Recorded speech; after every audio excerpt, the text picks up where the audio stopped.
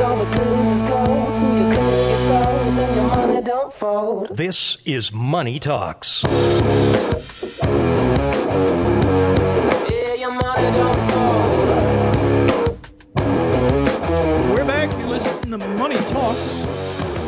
I'm Troy Harmon here with Nick Antonucci and Jim Crone. All right, we got a situation we like to talk about these every week, and we got a situation here. John owns a successful business, has discussed transferring business ownership to his executive team over the next 10 years. His child has no interest in the business. That's not uncommon these days.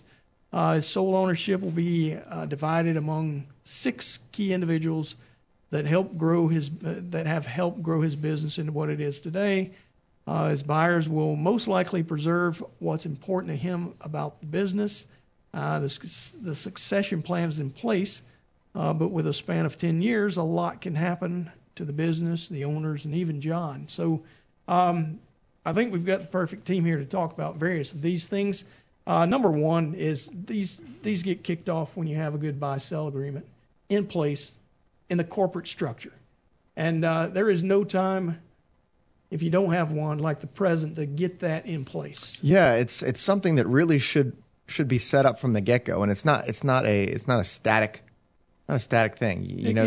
The circumstances will change, yeah, and as you said, should adjust over the term of the business. But just to take a step back and you look at business owners as a whole, the state of readiness survey for the state of Georgia, performed by the Exit Planning Institute in 2018, 56% of owners fall into the age group of 53 to 71 years old. So we got an aging ownership population. Absolutely. 32% are between the ages of 37 and 52. And then 81% of all of them have no written transition plan, and 54% had done no planning at all. Yeah. So there's clearly a deficiency in exit planning and succession planning, and really a buy-sell agreement is core to that. Yeah, no matter what your age, I think it's important to when you set up a corporation to make sure that there is a buy-sell agreement. And some of the things that need to be stepped through is how does the business ownership transition if anything, there's a lot of unknowns that can cause us major issues. Disability, and no one ever thinks it's going to happen to them, and no one plans that far in advance. But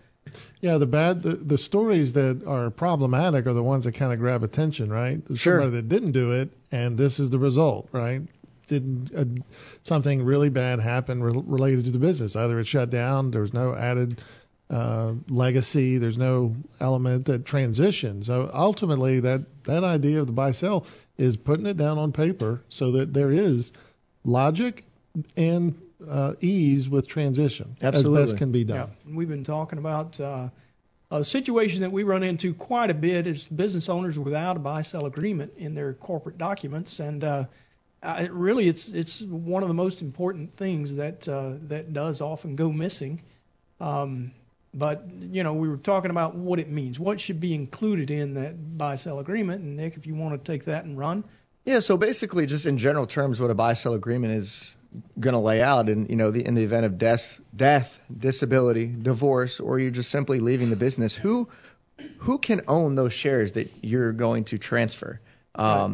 Is it only other owners? The company can family own? A lot of times you don't want someone, a family member who's not involved in the business, to become an owner, or you don't want an outside owner, something like that. So this is going to lay out, who has the ability to own the shares, how are those shares valued, and that's something when we talk about, not having it static. If you have a buy-sell agreement when you form the company, well, 10 years later, that valuation of that company hopefully is significantly higher. So maybe the insurance policy, which we'll get into, that you initially purchased, was sufficient to fund the purchase at that time. But now you have a company that's worth 5 times what it was before. Adjustments need to be made for. Yeah, exactly. Need to be made for that.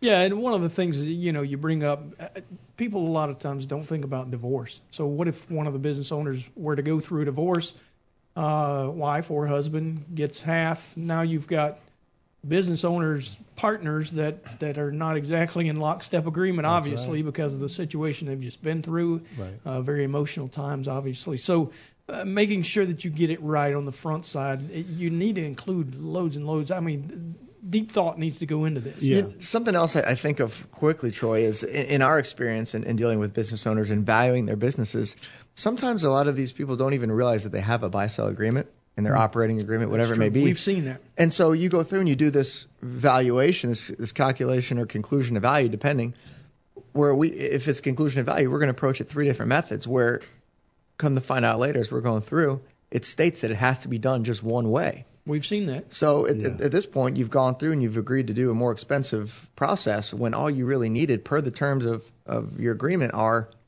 a market approach, which is right. Well, less the one that time we see intensive. more often is like a book value, which is. I disagree with for the majority of because it doesn't service type businesses point at market-based values. I think it's important, Nick, from your stats, the reference on the readiness study identified almost 80%, right? Over 80%. And it's important to understand that those folks have a plan. It's a default plan, and it's probably one that they wouldn't have chosen had they known different, right? Right. Sure. Yeah. And so putting some belt and suspenders to that, or getting it, many times it's the default is what was got them off the ground, right? Sure. They started their business. Now they're 3, 5, 10 years into it, and it's heft, and they need real emphasis put on what's that strategy. And then from the strategy, you can start to execute on many different things that get others involved, i.e. insurance or other things that help bring suspense or bring real energy to what happens if. Right. And that's the whole idea of where insurance comes in, whether it's in life insurance or in disability insurance. Most of what I've seen in the life insurance arena is it starts, I think, very simply with just term insurance. Too many times people try to draw and they try to make insurance be more than it needs to be or more complicated than it needs to be. There are factors and elements that can add value, but most often when I sit with a prospective client about their buy-sell agreement, they couldn't tell me 10 days rather than 10 years. So term insurance for 10 years is probably something that will get somebody pretty sufficient and satisfactory coverage for what they're wanting. Yeah. So. And that usually comes in after a deal's made, right? So if you've got the buyer and the seller have come to terms, especially if they're two insiders, say it's a 50-50 deal, right? Where two individuals are equal owners, one of them decides to step away. Right. What you want is the coverage that would allow the party to get paid, basically, in the event of the death of the current owner at that point, right? And I'll just put another plug in beyond the life insurance. I think the one that's probably most impactful and meaningful is when it's for disability. It's a disability buyout policy because, unfortunately, there's a conclusion drawn when somebody passes away. But think about what happens if somebody happens to be in an accident, right? Are you going to continue to fund this person even though they're not bringing in the value they originally had? So that's a more in-your-face kind of a meaningful issue. I don't say that one is more than the other, but we certainly talk about both when we walk down this path. Yeah, no doubt.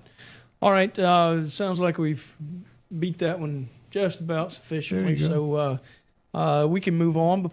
All right, guys, when we come back, we'll flesh this subject out a little more. You're listening to Money Talks. Thanks for listening. We'll be right back.